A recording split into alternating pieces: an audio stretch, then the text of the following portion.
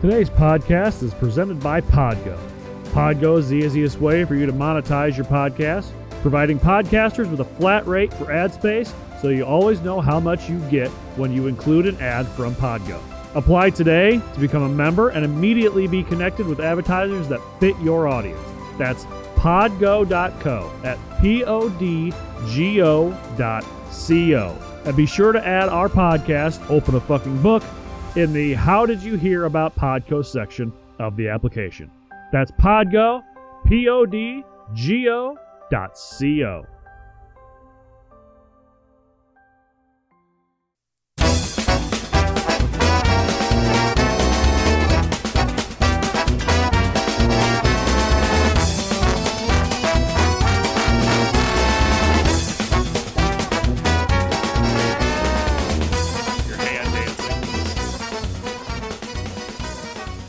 So, take two. Let's try this again. Hi guys, I'm Kevin. I'm Stephanie. Welcome to Open a Fucking Book. This is episode 2 of James Baldwin. Again. So, for those of you who don't live here with us and know what happened, which is everybody, we're maybe 15 minutes away from finishing this episode when all of a sudden my computer said, hey, we need to restart. And I thought that I clicked, no, restart later, and I can restart you when I'm done. And apparently I didn't. I clicked the wrong one, and my computer restarted, and we lost the whole episode. So we're going to try it again. Everything. Again. Is it so bad to sit there and listen to me talk? No, but I'm tired and exhausted. Tired and exhausted? Yes, they're different. Okay. I think we've had this discussion before. Yeah, and I told you they were different. For doing a podcast for as long as we have, this is only the second time we've ever had to completely redo an episode, so I guess that's not too bad. No, it's not too bad. A few months ago we had to redo... Mark Twain. Well, no, a few months ago we had to redo the last, 20 minutes of an episode because my computer decided to restart before I could get the whole episode saved. But that, this is only the second time we've had to redo an entire episode. Yeah. So. It's fine. Yeah. Well, like we talked before, you were rubbing it in my face that a friend of yours bought you a book. That you told me that I told you could not have. But I didn't. Okay, so I didn't tell you could not have it. I just said that we weren't going to be buying books right now. And you told me no. I did tell you no. And then your friend, what's her name? Amanda. She bought you the book and sent it to you because you went and cried to everybody on Facebook about it. No, I told on you for telling me no. You cried about it on Facebook. No, I didn't cry. To your dad. No, I tagged my dad. I don't understand why, because he would have told you the exact same thing. Like, you don't need it, you're fucking spoiled anyway. You spoiled me. You created this monster. It's your fault. From day one, you spoiled me because you got me White Castle. Oh, you know what? I have to own that. But I was... To be fair, I was trying to impress you the first time we met with White Castle. And the second time you came to my house, you brought me Ben & Jerry's late night snack, which was my favorite ice cream. Yeah, and I brought you Rolos every time after that for a month. And then on another date, you bought me the brand new Coheed CD. Yeah. And then you used to surprise me every time you'd come home from work. You surprised me with something like a WWE DVD of the Attitude Era or flowers or something. You created this monster. It was like the Dick Van Dyke Show when the son comes running up and goes, what'd you get me? What'd you get me? And he's like, here's a piece of pocket lint. Oh, yay. And then he runs off with it. It's kind of like that. So this is all your fault. Fine. Okay. But I spoil you too. Yes, I have. So now I have a skull sitting here looking at me with the top of it cut off. Filigree, I guess, and some runes carved into it. And it's emptied out so it can be a bowl for cereal and shit, but you can't use it as a bowl. You're supposed to put a bowl inside it, but I don't think we have a bowl that's going to fit inside it. But we'll figure something out. Yeah. I will eventually eat something out of this fucking skull. Probably popcorn. Probably popcorn. It's not big enough, though. I'd have to go back like 9 times to fill it up. Yeah. I'll take a picture of it and I'll post it on Twitter and Instagram. Anyway, let's get to it again. Okay. James Baldwin. Yeah. Here we go. You let me know when I get to a part where you haven't heard yet. You'll be like, oh, that's new. So maybe like an hour and 15 minutes. Yes. Okay. So when we last left James, he had just sent Go Tell It on the Mountain to New York from Switzerland. Several months later, Alfred Knopf, as we established is the proper pronunciation, expressed interest and wanted to meet with him. Luckily, his old friend Marlon Brando was passing through Paris and lent him the money for a ticket home. But all good news comes with bad news, of course, on this show. James and Lucien weren't always alone in the mountains of Switzerland. Lucien many times had his girlfriend Susie stop by. And in one of those stops, she had gotten pregnant. She got knocked up. Now, James, knowing the pain of living the life of an illegitimate child, urged Lucien, even though he was still in love with him, to marry Susie. Yes. Yes, even though in today's time, we would say don't get married for the sake of the kid. Yeah, but, he was an illegitimate child, and that's how he thought it was the best thing for the child, for them to get married, even though... Back then, that was the common theme. Yeah. So James got on a boat in April and sailed home to New York, learning about jazz from fellow traveler Dizzy Gillespie. His brother David was waiting for him when the ship docked. David and James would become extremely close, James serving as David's best man in June.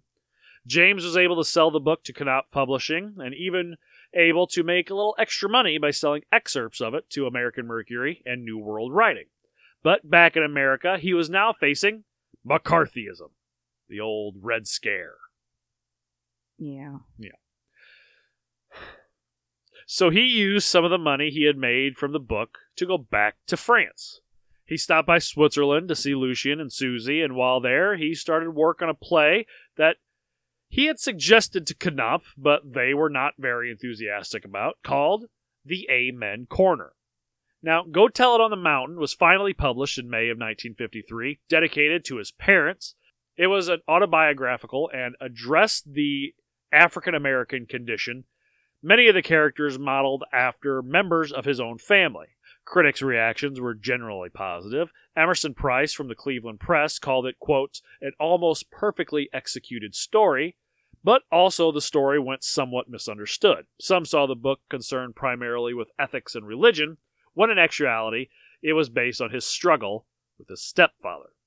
Now, like Orville Prescott from the New York Times praising the book for being, quote, almost remote as a historical novel about the Hebrew patriarchs and prophets, but not everyone was a fan, like famed black author Langston Hughes, that called it, quote, a low-down story in a velvet bag.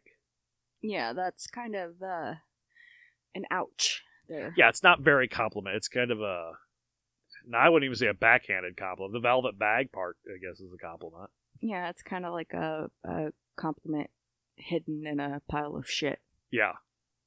They have a very complicated relationship that we'll cover here in a little bit. Now, after Mountain, James spoke a lot about the future, contracts, novels, and plays, but he was, for the most part, penniless. He got small loans from his brother and his friends, and when he did have money, friends that he had borrowed money from wanted repaid or asked for loans themselves, and always caring more about keeping friends than money, he obliged.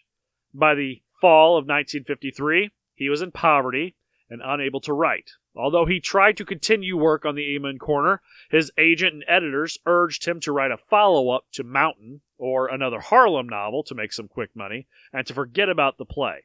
But he had already written a Harlem novel, and he still had to finish Notes of a Native Son. He didn't want to be a protest writer, or a Negro writer, just a writer. He didn't want the labels. You put people in boxes for this shit. Like, if you're a protest writer, then you only write this. If you're a Negro writer, then you're seen as a great Negro writer. But he didn't want to be a niche writer. He wanted to just be a writer. He didn't want any other label attached to him other than writer, because then you start getting yourself boxed in, It's like, oh, we can't hire him for this because he's a Negro writer. We need a regular writer. Well, that's what he wanted to be. He just wanted to be seen as a writer. Now, he fell again into a deep depression. The constant companion, Mountain, was done, and he was without the man he wanted to spend the rest of his life with. But then, as he sat in an apartment with Mary Painter, he looked out the window and saw, standing across the street, Buford Delaney. James screamed to him, ran down to the road, and they met in the middle of the boulevard, oblivious to astonished pedestrians and honking traffic, just standing in the middle of the street, hugging each other. Like in a romantic comedy. Exactly like a romantic comedy. No, I didn't get to it in the first episode, but when they met each other, Buford was kind of a mentor to him, tried to teach him the ways of the artist, and they had this thing where they'd stand on a street corner and they'd look down at puddles of water that for some reason just occur in New York. I don't know, they just show up. And you'd see like the oil slicks and everything blending into the water and making that like real neutral toned rainbow. And it would bend what the skyline looked like, the cars, the people, the buildings, it all reflected in it. It would kind of change them, and Buford would have him look into it, and you could see through the eyes of an artist at how things are different. So when James looks out the window and sees him, he's standing on the corner, staring into a puddle. It's kind of romantic. But, I mean, he's a mentor, not a lover, so it's not really romantic, but kind of. So the two would over time become more and more dependent on each other. James, the son, seeking life and love advice, and Buford, the loving father, always eager to give the support. In October of 1953, Stranger in the Village appeared in Harper's Magazine and gave James a small amount of money that he could use for a working vacation. He rented a house in the south of France with an actor friend named Jacques, and he planned to do some work on the Amen Corner and Notes of a Native Son, and give some thought to a study of post-Civil War African-American literature, which he foresaw involving a trip to the American South. But the time with Jacques wasn't all shits and giggles. He was still in love with Lucien, and he suffered over the question of why he was with Jacques and not with him. And the reality of facing another depression loomed, so he started work on another new novel he called One for My Baby. Then he changed it to A Fable for Our Children, finally coming to the title of Giovanni's Room. The plot stemming from his own life in Paris and his dishonest love affairs. Now, he was still broke and had to borrow money from his mom. This was one of the few loans he was desperate to pay back as soon as possible. There were a few options. So Partisan Review asked him to do a piece on Americans in Paris, which would become A Question of Identity. Then there was the French and English publications of Mountain, and he was hoping for a Broadway production of The Amen Corner, which he was still writing. No money going to come from that if you're still writing it.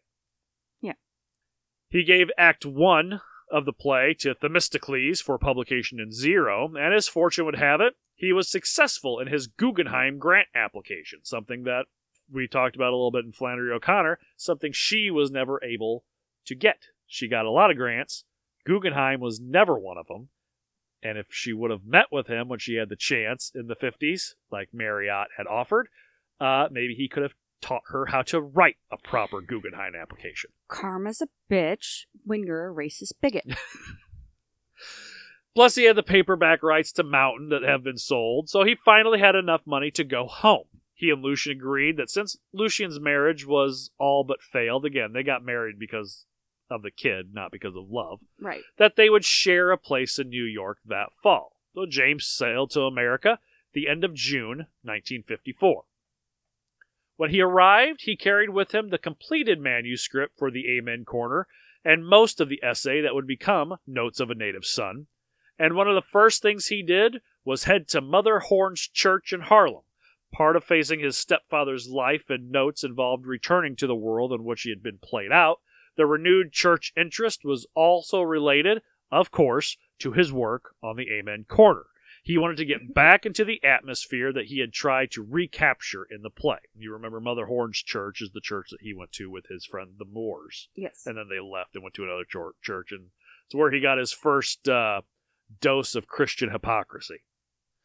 Now, in August, he was awarded a fellowship at the MacDowell Colony in New Hampshire to work on his novel and to revise notes and equal in Paris. MacDowell Colony, a lot like Yaddo, that Mary Flannery went to. He also completed another essay called Gede as Husband and Homosexual. This essay would later be included in the collection Nobody Knows My Name as The Male Prison. Now, while James was there, Buford was becoming ill, much like Baldwin Sr. had, and James would write him worried about his condition. He would also share his loneliness and feelings of depression as he wrestled with the problems associated with writing and Lucian. And Buford was the ever-loving father, advising, sympathizing, and preaching the importance of love. We're going to see Buford start to take a downward spiral here, mostly mentally, more than physically. A lot like David Sr. did. Yes. Again, probably some form of dementia, but with Buford, alcohol plays a large part of it. All right, now James stayed a few months, but returned to New York in time to see Lucian arrive in December, his first trip to America. The memory of them meeting in the airport was the source for the end scene of Another Country when Eric meets his French lover Yves at the airport in New York. James was still in denial that he and Lucian could be a couple. They moved in together on, not joking here, Gay Street in Greenwich Village. Nice. It didn't take long for things to get tense. James was at his old ways of pressuring Lucian into real committed relationship, while Lucian just wanted to be friends. When Lucian started meeting with women, James obviously was hurt. Then relief came when James was given an invitation to spend time at, coincidentally, Yaddo in Sarasota Springs. Flannery had already come and gone, as well as the communist allegations that hovered over the whole grouping. Right. Now, while there, he witnessed as one of his idols, Betty Davis, and her large popping eyes, presented his good friend, Marlon Brando, with the Oscar for his performance in On the Waterfront. So kind of two parts of his lives coming together. The inspiration for James to work diligently on Giovanni's Room and Notes of a Native Son. The Notes of a Native Son can be said to constitute a James Baldwin manifesto. Each of the major Baldwin themes is touched on: search for identity, acceptance of one's inheritance, claiming one's birthright, the loneliness of the artist's quest, and the urgent necessity of love. The essays contained in it from 1948 to 1955 were published in Commentary, The New Leader, Partisan Review, The Reporter, Harper's Magazine. It was the making of James Baldwin in white America, also the source of misconception which plagued him through his career.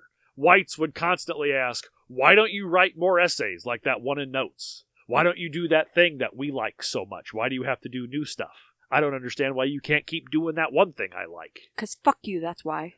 It's nice to remember where your bread was buttered, but you get to move on to other shit. I'll butter your bread. Okay. It's divided into three parts. The first concerned with the identity of the Negro, with the African American as artists, including Everybody's Protest novel and Many Thousands Gone. The second contained 3 essays on black life in America, including the Harlem Ghetto, Journey to Atlanta, and the great autobiographical essay and title work, Notes of a Native Son. And the third part is made up of 4 essays written to America from the expatriate in Europe, including Encounter on the Seine, A Question of Identity, Equal in Paris, and Stranger in the Village. He dedicated it to his sister, Paula. It didn't sell well at first, but 10 years later, after he is a celebrity, it would be commonly assigned in college English courses. College? Did I say college? Yes. College? College English courses. Is your tongue 3 times the size? I am Sasha Banks. My tongue is 3 times bigger than my mouth, yes. Still at Yaddo in the spring of 1955, he decided he wanted another go at Lucian. He returned to New York, but Lucian had moved on to make his own life there and was not interested in playing the role of lover. And one day, Lucian brought home a jazz musician friend named Arnold. He and James hit it off immediately, and before long, they were lovers. Ooh. They fought quite a bit at first, but James claimed to be in love and was starting to think up ways of sending Lucian back to his wife. Go on, I don't need you anymore. Get out. Or, I can't move on if you're still here, so fucking go home. That was my line. Well, you know what? I took it. Fucker. I mean, that's how you know you're really in love, is when you fight with your significant other. Is that what it is? How much do we fight? We bicker. We bicker, but we don't really fight. Well, I mean, bickering is fighting. No. It's arguing. It's not fighting. That little bit of that wasn't fighting. That was us bickering. When it comes to you telling me no to buying books, we fight. That's you whining. I don't know. Yes, you do. You whine like a big fucking baby. Fuck you. I'll beat your ass. Now, Owen Dodson, writer and director of the Howard University Players in D.C., was looking for a play by a black playwright. Someone told him about the Amen Corner, and he contacted James. James liked what he had heard about Dodson and the Howard Players, and he had been unsuccessfully trying to sell the play to professional productions. He accepted Dodson's invitation to assist in the production, and in May, he went to Washington. It ran from May 11th to the 14th. The plot centered on the struggle of a Pentecostal minister, Sister Margaret, and her musician husband for the soul of their son, David. Of course. Yeah. David. Yes. Now, through the story, Margaret loses her church, her husband dies, and David leaves. So, good times. That's dynamite. What? Wasn't that said in Good Times? Jesus fucking Christ.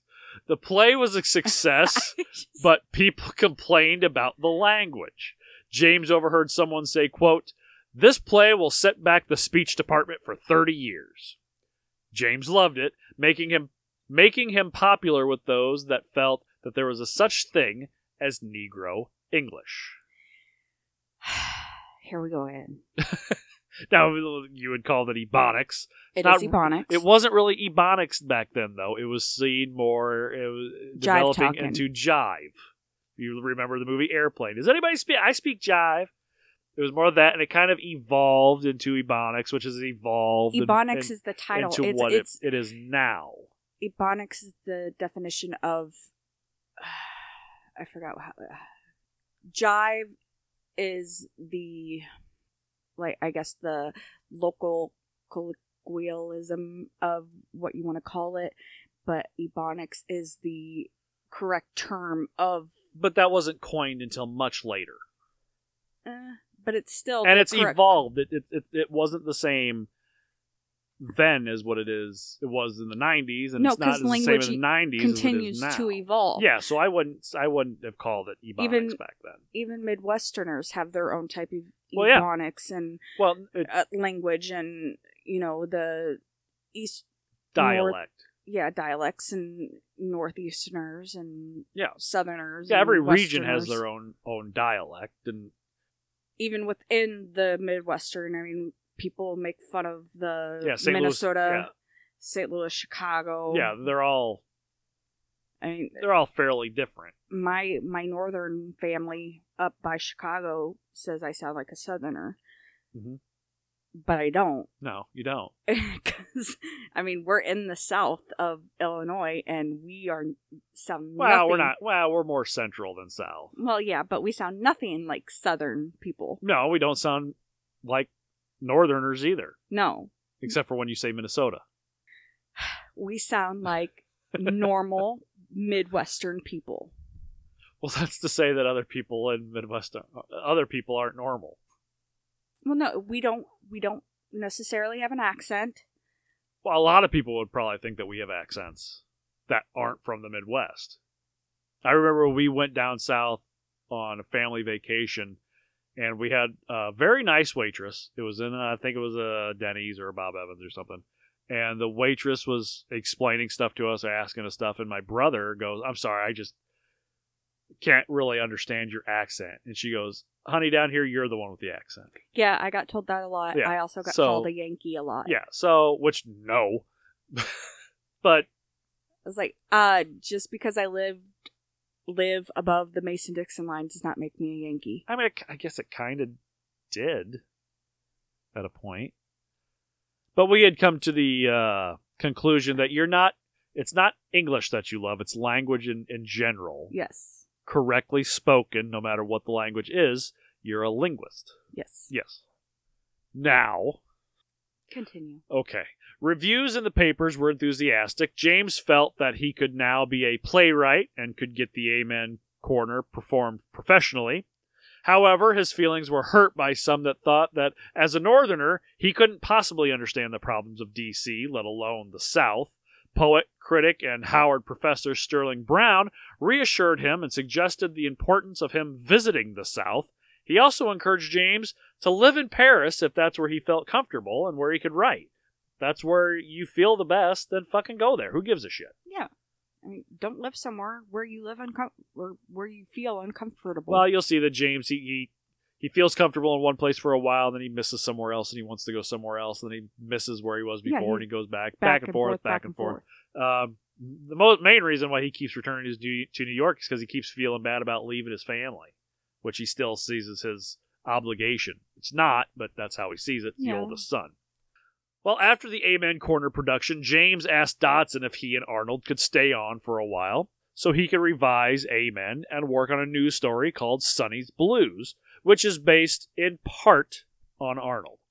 Dodson agreed to let them both stay, temporarily, and was surprised with Arnold showing up with a guitar and 2 footlockers announcing, quote, "I'm here to stay." The opposite of temporarily. Yeah, maybe he wasn't the smartest man. The erratic lifestyle of the two clashed with the quiet, closed-off lifestyle of Dodson. Arnold went through most of his food, and their late-night drinking and talking sessions kept Dodson from his routine, eventually culminating in an unpleasant scene where Dodson screams at the top of his lungs, quote, "Get out, you..." Not going to say that word. "Leave my house. I don't care whether you're going to be the greatest writer in the world. I am finished." The two went off to the Dunbar Hotel and lived on hot dogs for several weeks. I'd get tired of hot dogs after 3 days. Well, I mean, hot dogs are cheap. They were cheap then, they're cheap now. So, it depends on how many you eat. Well, it depends on the brand. Yeah. Because I don't like cheap hot dogs. And I only eat the beef. Oh, if only. Fuck you. They had no money, and now no apartment in New York. Lucian was couch cruising from friends and James's family members.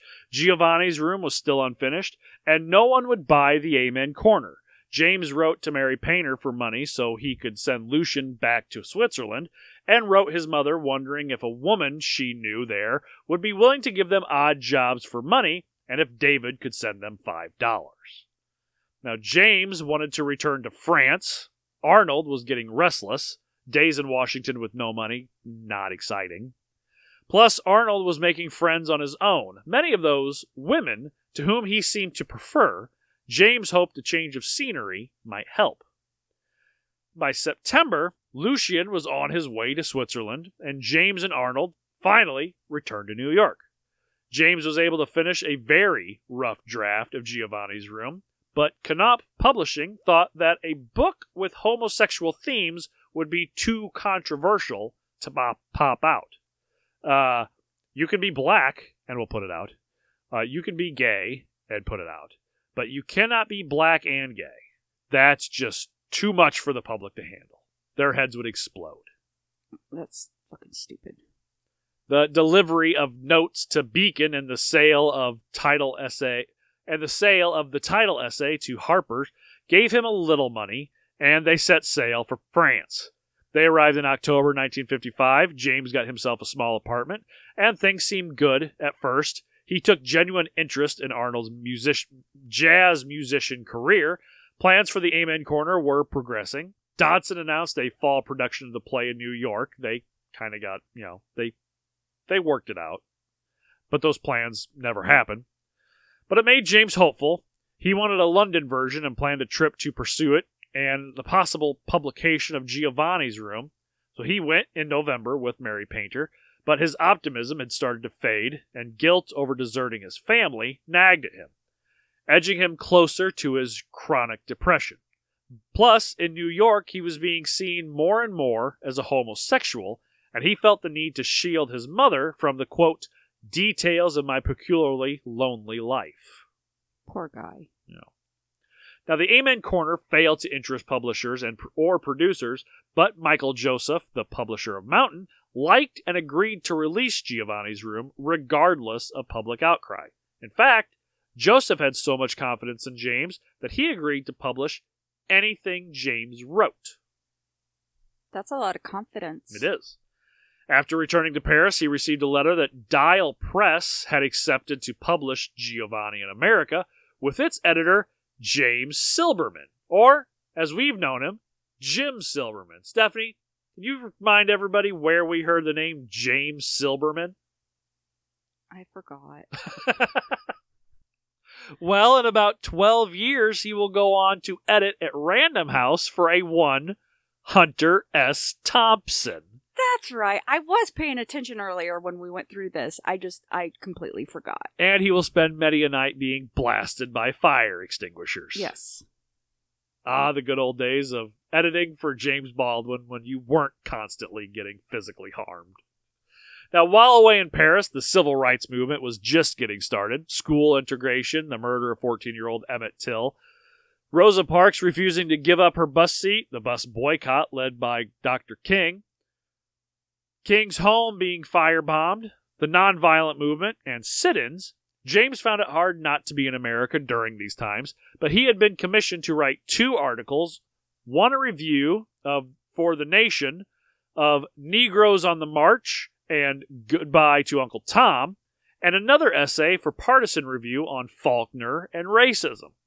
In the crusade of indignation, James looks at Uncle Tom's Cabin and how it, quote, has set the tone for the attitude of American whites towards Negroes for the last 100 years, and that the African American has been regarded in stereotype rather than as a human being. Faulkner and Desegregation was written in answer to an unfortunate March 1956 interview in The Reporter, in which Faulkner made his famous remark about having to side with his fellow white Mississippians in a hypothetical war over desegregation. Quote, even if it meant going out into the streets and shooting Negroes. So we had talked about in O'Connor. Yeah, he's a fucking dick. Well, James's response was an attack on the middle-of-the-road mentality. You pick a side. Either you're with us or you're against us. That's how civil rights is. You're either for it or you're against it. Yeah. No middle of the ground. Well, on April 8th, 1956, James sent off the final version of Giovanni's Room, and on May 23rd, he was awarded a grant by the National Institute of Arts and Letters, and then a support grant from Partisan Review, all combined in a $4,000 payout, or as it would be today, $38,688.07. It's quite a bit of money. Not a bad payout. I would take it. I would too. Yeah. Fuck. By late summer, James had realized that the relationship with Arnold couldn't last. He spent his nights drinking in low-life bars looking for sex, and each morning he returned home to the novel that just wouldn't take shape. The prospect of money he had sought for now didn't seem to matter since his private life was failing. One night, after an unpleasant fight with Arnold, he took an overdose of sleeping pills. But instantly realizing what he had done, he called Mary Painter, who rushed to him and forced him to vomit before a doctor could arrive. So, I'm going to kill myself. Fuck no, I'm not. Yeah, he's got some issues. This regrettable suicide attempt temporarily frightened Arnold enough to calm whatever disagreement the two had. James decided to take a trip to Corsica and try to finish another country. But before he left, he covered the Conference of Negro African Writers and Artists for Encounter. Essentially an expression of intellectual movement, the essay was called Princes and Powers. He found the conference a disappointment. And for those of you who don't know, Corsica is an island south of France. Yes, it's in the south of France. It's a little itty-bitty island, I believe. But it's supposed to be beautiful. Maybe we can visit it someday. Maybe. Once we can get enough Patreon subscribers and people buying us coffee, we'll be able to go. So from now on, That's what our Patreon money is going to go to. If you'd like to donate, send us to Corsica.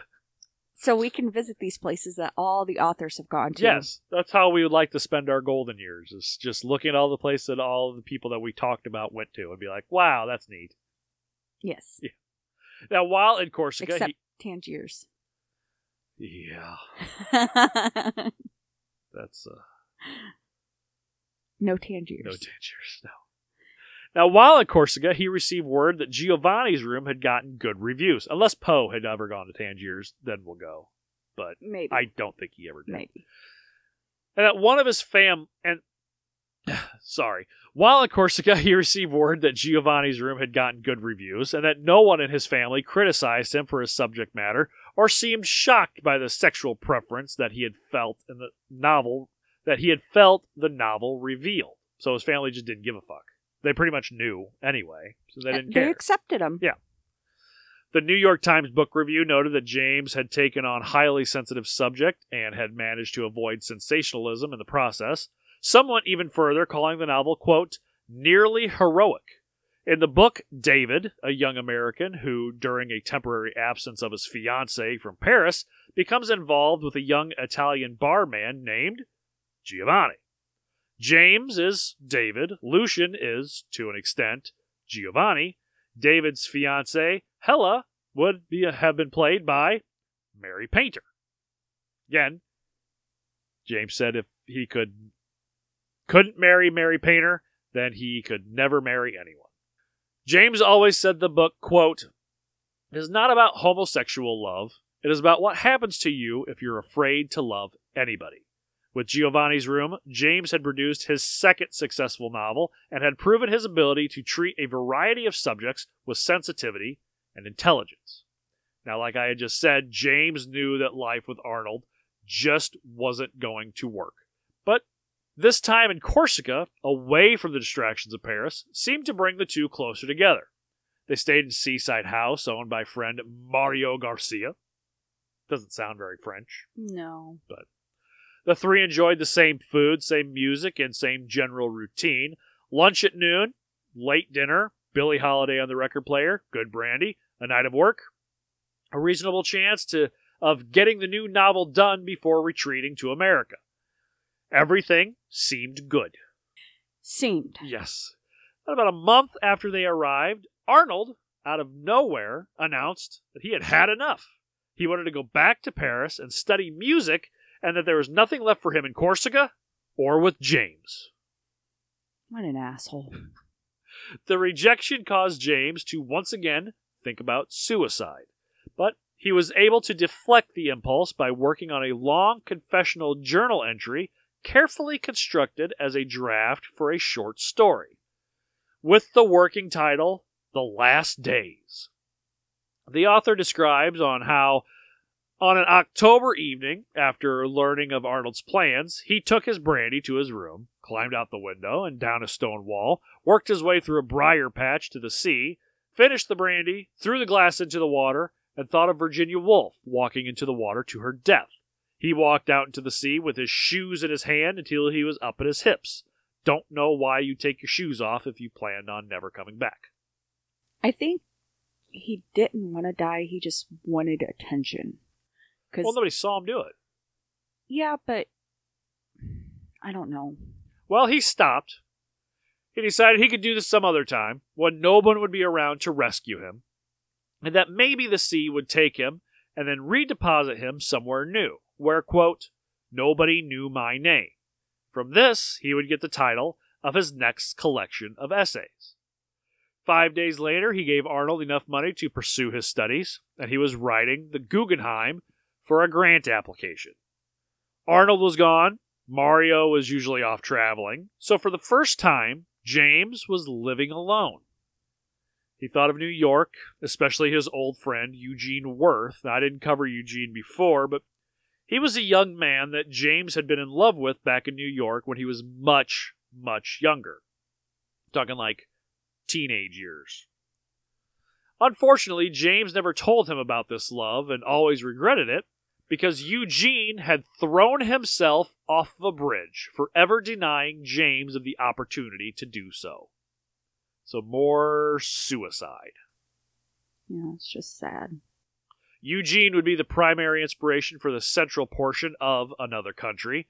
James also spent a good deal of time pondering on how he could help the civil rights movement in America, and of course, he thought of Lucian. Today's episode is brought to you by our brand new exclusive discount code for thebeardstruggle.com. Gentlemen, have you grown out that beard, or are you just starting? Well, if you're like me, you began to notice pretty quickly that the skin underneath all that hair can get pretty dry and flaky. And trust me when I tell you, beard dandruff sucks. And the people over the Beard Struggle know this and have made it their life's work to develop the best products to make growing and keeping that beard as painless as possible. Over time, the ingredients in their formulas have proven themselves, not just because their customers have had enormous success with them, but because they have worked for centuries. They use 100% natural ingredients, never test on animals, and promise a 90-day money-back guarantee. From the day and night oils, the shampoos and conditioners, all the way to the ingenious beard straightener. They have everything you need to tame that face fur, and I use them. My beard has never looked, felt, or smelled better. Just ask my wife. So go to thebeardstruggle.com, all one word, or click on our link in the show notes and use our new exclusive discount code AUDIO15 at checkout for 15% off. That's AUDIO15 for 15% off your entire order. Go now and feast your face. And I've seen pictures of Lucian. I don't get it, but okay. Whatever. You say you don't get why I'm in love with you. I don't. But Lucian, you remember Dick Tracy, the movie? Vaguely. Do you remember the villain Flat Top? No. Okay, so he had like a flat top, but his head was like real bulbous, kind of at the top, flat, and then it came down almost like an upside down triangle. Okay. With a receding hairline. That's what Lucian looks like. He's an odd-looking man. Okay. Maybe he fell in love with his personality and his heart. Maybe. Anyway, by the end of January, he was back in Paris, staying with Buford. But Mary Painter had gone to America, and Paris had changed. The race problem there had been complicated by the French colonial wars, and they reminded him continually of his need to go home. On the plus side, Giovanni's Room had sold 6,000 copies in 6 weeks and was still selling and in another printing. Now, it looks like he was actually making money since an advance had been made up. Now, for all of you who don't know exactly what that means, when an author or even a musician, a movie maker, whatever, what a publisher or somebody who's going to put your content out has any type of faith in you or the product, they will give you an advance. So you can buy the things you need, so you can live off of it for a while, so you can put all of your concentration into making this thing. Well, when it's put out and it starts selling, all of the money at first goes back to whoever's putting it out to pay them back for that advance. You don't make a dime until after that's paid off. He had sold enough books to where he had made up his advance, and now he was finally seeing money starting to roll in. That's awesome. Yes. And theater people from New York had approached him about a dramatic version of the novel, and there were movie talks about a treatment he was doing with Saul Steen of Equal in Paris. But through all of this, Another Country was still moving slowly. The characters were, quote, hanging around, doing nothing, just sitting there like a bunch of fucking bums. Well, he wasn't Stephen King. He didn't see them coming to life in front of him. I don't know. I guess not. Stephen King just sits there until they tell him what to do. Yeah. And he came to terms with the fact that he needed to go home. So when Philip Rave at Partisan Review suggested a long piece on the American South, James bit. Buford wasn't happy about it. He had started drinking a lot and hearing voices, but James knew the time had come, and he sailed for New York in July. His arrival coincided with the publication of Sonny's Blues in Partisan Review, a story that takes much of its energy from the close relationship between James and David. Like David, Sonny's brother, the narrator of the story has been in the Army, is married, and struggles to maintain his own life while feeling a strong commitment to save his brother from the precariousness of his life as an artist. So, yeah, pretty much David. Everything's about David. It seems like it. Either David the brother or David the stepfather. Yes. Yeah. Now, by September, he had the backing from both Partisan Review and Harper's Magazine for a piece on the Southern trip. Harper's essay would be called The Hard Kind of Courage and would show up in his next batch of essays as A Fly in Buttermilk. And the Partisan article would be A Letter from the South, Nobody Knows My Name, the latter part being the title of that next batch of essays. Before he left, he spent a good amount of time with Dr. Kenneth Clark, one of the great African-American intellectuals, and learned about what had really been happening in the States while he was away. He finally flew to D.C. on the 9th to begin his trip with a visit to Sterling Brown. For him, Brown would recall blacks hanging from trees and of hearing Booker T. Washington and following the Scottsboro Boys case, which we had spoken about in our second episode of Harper Lee. So if you want to learn about that, go back and listen to our Harper Lee series. It's a sad, sad story. It is very sad. He reminded James to, quote, remember that Southern Negroes had endured things I could not imagine. And he warned him of the tension that might exist between blacks of the South and black reporters from the North. He told him to visit the barbershops and bars, and that when arriving in Charlotte, North Carolina, James's first stop, he should do it in the daytime rather than at night. His stay there was arranged by Brown and an acquaintance at the Johnson Smith Black University. He sensed resentment from the officials at Johnson that Brown warned him about. They were in no hurry to stir up what they seemed to consider satisfactory race relations. Now, there's a misunderstanding between the blacks of the North and the blacks of the South. The blacks of the North are looking, and the white liberals of the North are looking at the blacks of the South saying, you should fight harder. I mean, you got this little bit, but there's so much more. You should fight, fight, fight. And the blacks of the South are going, listen, it took us forever just to be able to ride on the same bus with these motherfuckers. All right, kids are starting to slowly get integrated into schools. We're good. Let us handle this. And all us motherfuckers up here in the white are going, no, you should fight more, fight more. You know, we have all this, you should have all this too. You should be equal. And blacks of the South thinking, we've been so unequal for so long that we're finally taking a step forward. We're not looking to start a whole fucking race civil war here. So just let us do what the fuck we need to do. And there's really some resentment and some animosity between the North and the South. Yeah, I totally see that. Especially with the blacks of the North and the fucking white liberals who think they're just there to save everybody. It's kind of how we feel a lot of times, that we have to save the world when it's really, there's so much more to it than that. Yes.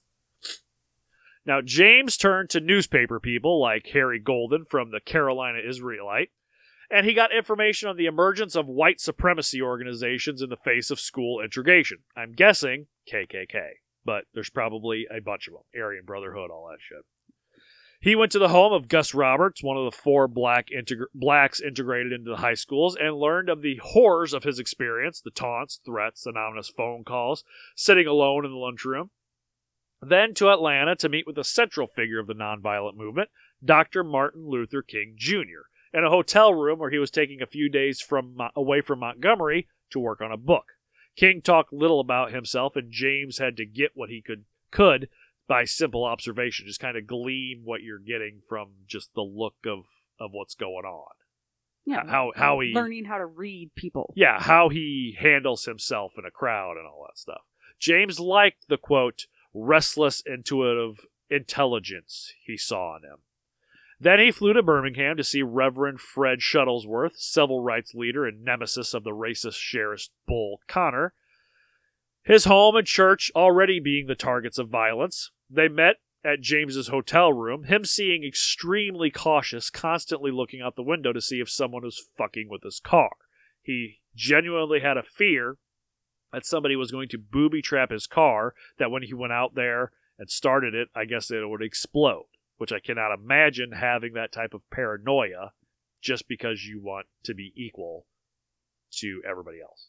Yeah, that's very sad. Then, on suggestion from King, he headed to Montgomery to see the result of the bus boycott. He was met there with almost immediate hostility, but that night he walked around the city, and he felt strangely comfortable. Maybe a little too comfortable. Because without thinking about it, and without thinking about where he was, he walked into a restaurant through the front door. Which, dun, dun, dun. As a black man in the South, you did not use the front door. The atmosphere of the restaurant came to a dead stop. A woman with, quote, eyes like two rusty nails left over from the crucifixion, barked, "What do you want, boy?" Then directed him to the colored entrance. It led to a tiny cage-like room, on one side of which was a window that looked through a kind of wire screening and made him feel like he couldn't be seen by the white people. He couldn't eat the burger he ordered. He just threw it in some bushes after he left. I wouldn't eat there either. He ordered the food and he got the food, but he was so sickened by what was going on that he just took it. It was a lot like his experience in New Jersey from when he was much younger. Yeah, I agree. The next day, he rode on the desegregated buses and noticed mostly the silence in which people rode, almost like the silence after a lover's quarrel. And he goes into a lot, I don't cover it a whole lot, but he goes into a lot of talking about how a lot of the racism is kind of sexual based. There's a lot of sex built into the racism. And almost like, the whites were, the belligerent husband and the blacks were the beaten wife. And now that they could ride on the same buses, it's like they took a step forward to being equal with the husband, and the husband doesn't like it, so they just don't talk. Just like when women gained the right to vote. Men did not like that. A lot of men didn't like. Some men did, but a lot of men didn't. Same when black people got the right to vote. Oh, I know. And even though they had the right to vote, that didn't mean a lot of states let them vote. So, that Sunday, he went to hear King preach at the Dexter Avenue Baptist Church. He took note of, quote, a feeling in this church which quite transcended anything I have ever felt in a church before. The Negro Church had acquired a new power. The joy which filled this church was the joy achieved by people who have ceased to delude themselves about the intolerable situation, who have found their prayers for a leader miraculously answered, and who now know that they can change their situation if they will. Afterwards, he got to meet Coretta King for the first time, Martin Luther King's wife. James was impressed by King and the success of his gospel in the face of the bombs that had damaged the church where he had preached, but he wondered if nonviolence would be enough. There was something about the Reverend James didn't like. He was uncomfortable with the idea of a pastor leading a revolution. Then he visited Nashville and Little Rock to see the children that struggled for an equal education. At one point, he flew to Tuskegee to stay at the Tuskegee Institute, made famous by Booker T. Washington. By late November, he was back in New York. His suitcase, packed full with papers, books, exploded open in Grand Central Station. Yes. That's very funny. So you just imagine him just chasing all the papers around Grand Central Station, trying to get them. He gathers everything up, shoves it back in, and ties it shut with his belt. Must have been a big belt. Or a small suitcase. Yeah, one of the two. Or his suitcase was really just a bag. But I don't think it would have exploded if it was just a bag. Like a duffel type bag. I mean, it could have. Yeah. He went to a friend's house in the East Village to recuperate from the horrors he had seen on the trip. And not long after his return, James met Engin Cesar, a Turkish actor and protege of Elia Kazan. James thought Cesar would be great as Giovanni in workshop version of the story planned by the Lee Strasberg Actor Studio from the Yale Drama School. James didn't like the studio-prepared script, and he decided to rewrite it himself. Now, the relationship between Cesar and James was non-sexual, but sincere. They referred to each other as my brother. It's always nice. It is. To work on the production script, James went back to the McDowell colony in New Hampshire, and he had the first act done by early December. While there, he also worked on Another Country, the two Southern essays, and finished a short story called Come Out the Wilderness, which was published in Mademoiselle in March, a story about the failure of a man to accept a woman's love because of her race. It was the first but not the last work in which James' voice assumes the female role. I don't cover like James's dreams like they do in the book, but he does have a few dreams that have to do with him not becoming a woman, but kind of being embraced by a woman and becoming one with her. I think in that day and age, he was fine with his sexuality of being attracted to men, but I think maybe he was too afraid of maybe becoming trans because that was too much during that time. Probably the last episode, you'll see him become much more flamboyant and effeminate.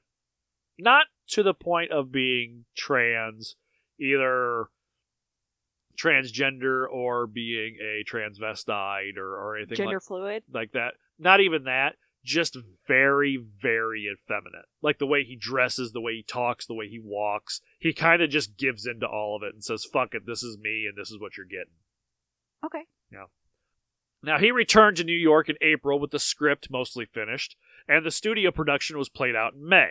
It received relatively well by members and friends who saw it, but the experience at the studio would lead to Ella Kazan suggesting that James learn more about the mechanics of the theater by becoming his assistant on the production of McLeish's J.B. and Tennessee Williams' Sweet Bird of Youth.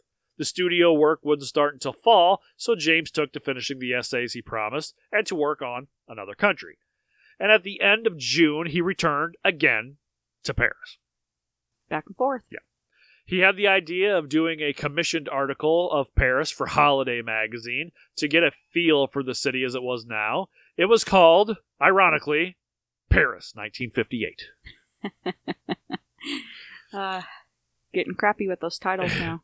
But it didn't fit with Holiday magazine, and the work he did on it led to an article for the New York Times Book Review called The Discovery of What It Means to Be an American, which isn't much more creative, honestly. I mean, it's on the nose. Yeah, but it's not Paris 1958. Yeah. That's like the newsreel before the movie. Paris 1958. Yeah. That would become the opening essay of Nobody Knows My Name. The original essay was submitted and refused by the reporter. One of the few times we see an essay of his be refused by anybody. I mean, you got to learn somehow. You learn from your failures. Yes. In August, he heard that Come Out in the Wilderness won an O. Henry Award and was going to be included in the O. Henry Best Short Stories of 1958, and Sonny's Blues was included in Martha Foley's Best of 1957, and Esquire wrote asking for another jazz story. Jazz story. I said jazz story. J-ass. Which is different. He had the idea of writing about a black jazz singer returning home to America after being in Paris for several years. It would later be called This Morning, This Evening, So Soon. He wasn't able to finish the novel over the summer, but he did get the final draft of the screenplay for Equal in Paris, which he called Dark Runner. Again, it sounds like an Arnold Schwarzenegger's 1980s movie. I guess so. Maybe Arnold more of Schwarzenegger a is. Wesley Snipes, Kevin Bacon type thing. Wesley Snipes is the Dark Runner. Yeah. No? Okay. Which included the bedsheet incident from years before. He goes to prison for, not stealing a bedsheet. She didn't steal it. Somebody gave it to him. It was hot. He received stolen merchandise. Yes. It wasn't the best adaptation, and he realized it, so he never put that much effort into getting it made. It's one of those things like, look what I did! And possession is 9/10 of the law. I suppose. Isn't possession 100% of the law? I've always heard 9/10. Yeah, I know, but what out there are you breaking the law where you're not affecting somebody else's possession? You kill somebody, you're taking their life. That's their possession. You kidnap somebody, you're taking away somebody's kid. That's technically their possession. I have no idea. I mean, I come for you for answers. I come to you to tell me I'm these not things. fucking Google. Wait to see if our Google Home came on. I didn't say okay or hey. That's true. He knew it was time to head back home when he heard about Dr. King being stabbed by a black woman while he was autographing books in Harlem. Yeah, I don't think I ever heard that. Yeah, he was, I believe it was his book he was autographing in Harlem, doing a little, I don't know if I'd say book tour, but something like that. And a black woman came up and shanked him. Shivved him with a shank. Shanked him with a shiv. Okay. Now, back in the States, by the end of October 1958, he jumped right into work on at the studio with Elia Kazan and began planning another production of Giovanni. There was a reading in November, an option for a Broadway production was taken, and James tried to get Montgomery Clift to play David. He really wanted Brando, but he was not available. Also, he tried to get his old friends Rip Torn and, I don't believe in the afterlife, but may he still rest in peace, Christopher Plummer. Poor. He just recently died, and I'm sad. Unless you're listening to this 5 years from now, and then he died 5 years ago. And I got it this time. Yeah, fuck you. Because you didn't get it last time. It took a second, okay? It took a second of, no, he just, what? But the production didn't happen, so it doesn't matter anyway. In March, he attended a preview performance of A Raisin in the Sun, written by an acquaintance, Lorraine Hansberry, and he met and became good friends with the star of her show, Sidney Poitier. Another great actor. Again, none of these names are as big as Bill Murray. I don't care. BFM. There's one name that's going to come up that's going to be that you could put up there with him. Then it's going to come up here in a minute, but Bill's still on top. By the time his work with Kazan on Sweet Bird was over, Kazan was suggesting to him to write a play of his own based on his evident concern with the private lives of blacks and whites in the context of the civil rights struggle. Conversations with Rip Torn, Sidney Poitier, Tennessee Williams, and Lorraine Hansberry fed fuel to the idea, and from it would come Blues for Mr. Charlie.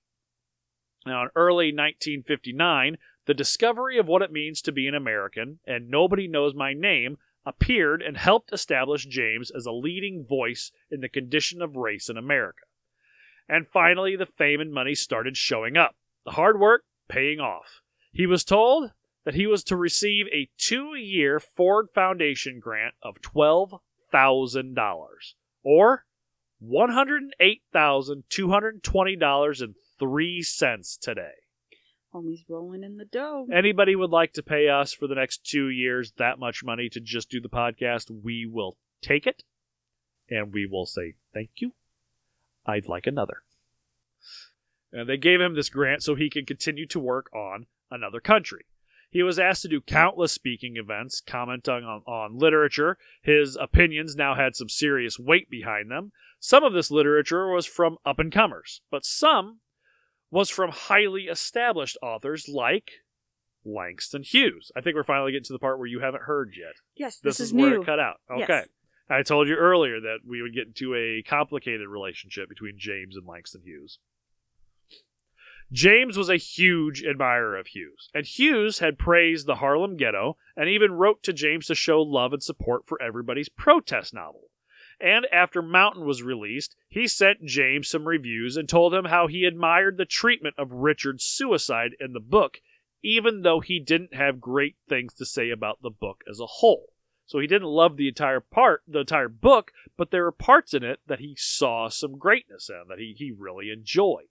So, just telling you how he feels. Well, yeah, I mean, I appreciate great feedback and constructive criticism. Especially when it's from somebody who's established like Langston Hughes was at that time. Yes. If you heard from him now, it probably wouldn't be near as awesome because he's dead. You're a fucking weirdo. But then, things went sour. Hughes had negative comments about Notes of a Native Son, and it hurt James enough that when Hughes published Selected Poems, he used it as an opportunity for somewhat of a revenge. James wrote in the New York Times Book Review in March that whenever he read Hughes, quote, "I am amazed all over again by his genuine gifts and depressed that he has done so little with them." Ooh. And like, that's a kick in the balls. And that Hughes is not the first American Negro to find the war between his social and artistic responsibilities all but irreconcilable. Damn. Yeah, he's getting catty with it. Of course, Hughes was hurt and responded with a note.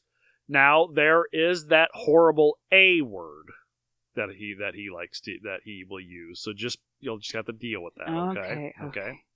Quote, "Hey Jimmy, ain't you heard? Race and art are far apart." Luckily, they maintained no ill will towards one another, but Hughes would continue to be both supporter and sometimes harsh critic of James, like with his reaction to Nobody Knows My Name in May of 1961, where Hughes writes to James calling him a, quote, "sage, a culled sage, whose hair, once processed, seems to be reverting. Jimmy, I fear you are becoming a Negro writer, and a propaganda one at that. What's happening? Or am I reading that wrong? Hope it makes the bestsellers list. You might as well suffer in comfort." Yeah. Fuck. Now, back to the winter and spring of 1959, he was still working on Another Country and developing an entourage, as he usually did, but even though he loved being around and with people, his money and emotional situation couldn't handle the influx of, quote, friends, which is, Yeah, they weren't really his friends. They wanted his money. Especially when racism showed its ugly face in the village, a way it really hadn't happened before for him. I remember the village is kind of one of those places where he never really had to deal with that type of stuff. People were more open-minded there. Yes. Well, one night, him, Engin's girlfriend, and another white person were at a bar called the Village Paddock for late-night drinks. There were several white men sitting at the bar. James's group was having a mildly noisy good time, laughing, singing, talking. At one point, Engin's white girlfriend put her head on James's shoulder while laughing at something he had said. Within seconds, the group from the bar was up and attacking. Chairs broken over heads, Engin badly beaten, James had a large cut across his nose. The police arrived and, of course, did little to the group of attackers and sent Engin to the hospital where he had to stay for several days. James felt horrible. He had gone through a trip to the South with zero physical harm, but here, where he had felt safe, one of his friends was almost beaten to death while in his care in his town.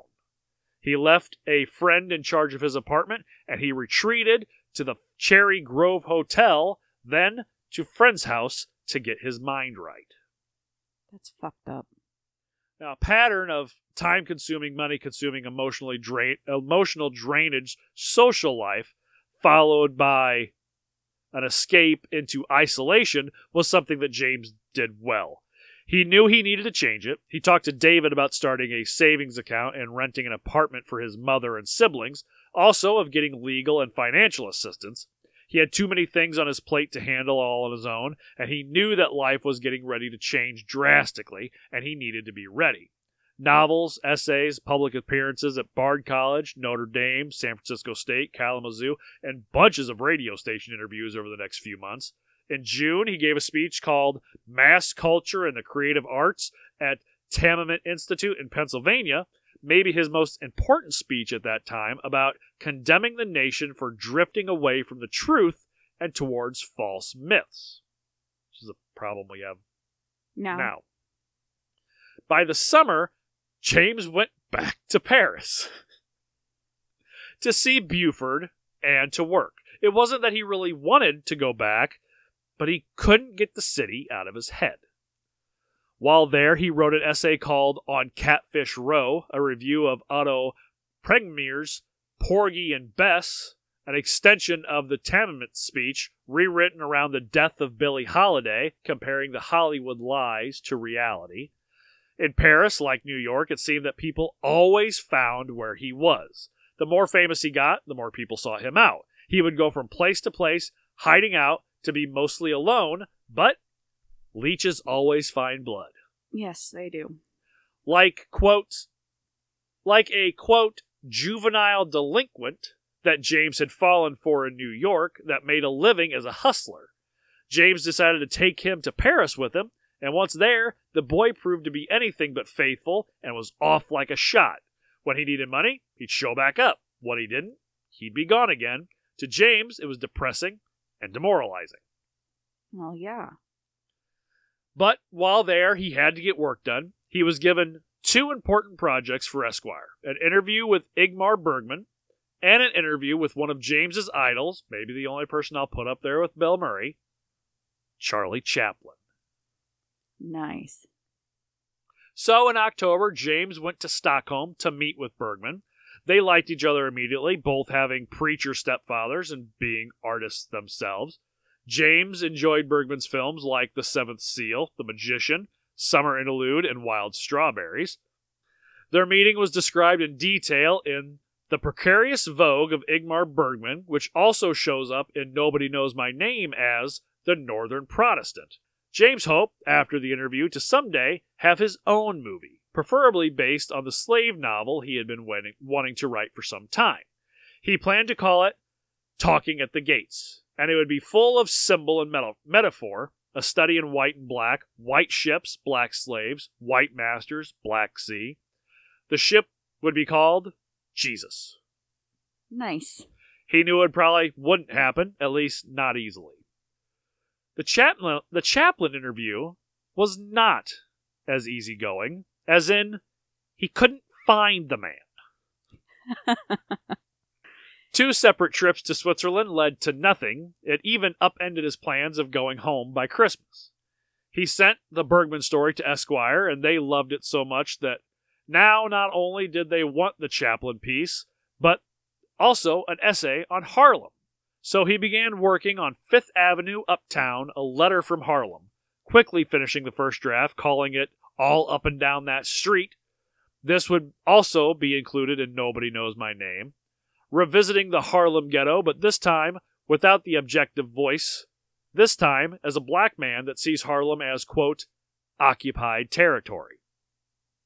This essay would turn James back to the civil rights struggle. Almost as trying to convince himself to leave Paris, he returned to work on This Evening, So Soon, a story about the African-American artist's responsibility to redeem his nation. So, on the 27th of January, 1960, he boarded the Cristoforo Colombo and sailed back to America, because on top of everything else, he had made an arrangement with Harper's Magazine for an article on Dr. King called The Dangerous Road Before Martin Luther King, meaning another trip to the South. And that is where we will pick up for part 3 of James Baldwin. Ooh, that's exciting. Think his second trip to the South is going to be worse or better than his first trip? Probably worse. Probably worse? Yes. You'll find out next week. Well, I know that. Here on Dark Runner. Does Dark Runner have a partner? Short Round. No. Yes, it's a spin-off from Indiana Jones and the Temple of Doom, but it's not about Short Round. It's about Dark Runner. Short Round just appears in it. No, I don't know if he has a partner. The bedsheet is his partner. Dark Runner and the bedsheet. Dark Runner and the bedsheet. That's what he used, like a whip. Until he accidentally hangs himself with it and breaks a water pipe. You're such a dork. Hey, we got through it, and it didn't restart on us, so I take it as a win. Okay, well, let's finish so it doesn't happen again. Okay, well, then give everybody our socials. Okay, on Twitter and Instagram, we are at Open a F-I-N-G book. Shut up, I'm trying to do the thing. On Twitter and Instagram, we are at... Stop it! On Twitter and Instagram, we are at Open a F-I-N-G book. I am at ECJBAT on Twitter. He is at YoungETAM6, and on Instagram, he is YoungETAM. And that's it. Very good. Fucker. I'm leaving all of it in, too. Fucker. Fuck you. Email us, openafingbook@gmail.com if there's any books or authors you want us to cover. Stephanie, Goodreads. Goodreads.com/openafingbook and goodreads.com/ ECJBAT. I updated our Goodreads the other night, so a lot of the books that we've covered on Weekday Cliff Notes are on there, and this book by David Leeming is on there. If you want to check those out, go to our Patreon, patreon.com/openandeffingbook. All your donations go to send me and Stephanie to Corsica. And I guess to make the show better, if that's important to you. If a monthly commitment's too much to ask from you, if you can't really commit to that, you can go buy us a coffee. We both like coffee. We do. buymeacoffee.com/openandeffingbook. Come back middle of the week, Wednesday night, Thursday, sometime whenever we get around to recording it and putting it up. Where we cover 4 books of the week. Stephanie will have a gaggle of books that she's interested in that I'll have to do a bunch of work in putting into the show. But hey, you know what? We get to talk to a bunch of cool authors on Twitter, and a lot of them that you had brought up this past week's episode have tweeted us back, and it's been really neat getting to talk to a lot of different authors. So, that's fine. I introduced you to this world. You didn't introduce me to this world. I had read a book before I met you. I meant talking to authors online. Oh, yeah, pretty much. Rate and review us wherever you listen, follow, subscribe, whatever the podcast app that you use lets you do. Go to your local library, your local bookstore, buy a book from a local independent author from a local independent bookstore. It's the best thing you can do to help them out right now. I'm working right now on getting some merch up. It will be Patreon subscribers will be the first ones to be able to order them. And after that, everybody else will be able to order what they want. But I'm still working on it. So we're not quite there yet. But what I have now, I like. I showed you. I like it too. Don't give me that fucking look. What look? The look like I just told you no, you couldn't buy a book. Minus the tears in your eyes. I will fuck you up. Okay, well that's it. I'm done. Okay. That's it. It says end, so that's what I'm going to do. Okay. Okay. Well, take care of yourselves. Take care of one another. And between now and the time we get to talk to you again, do yourself a favor. Don't be a dick. And? Go open a fucking book. See ya. Bye, guys.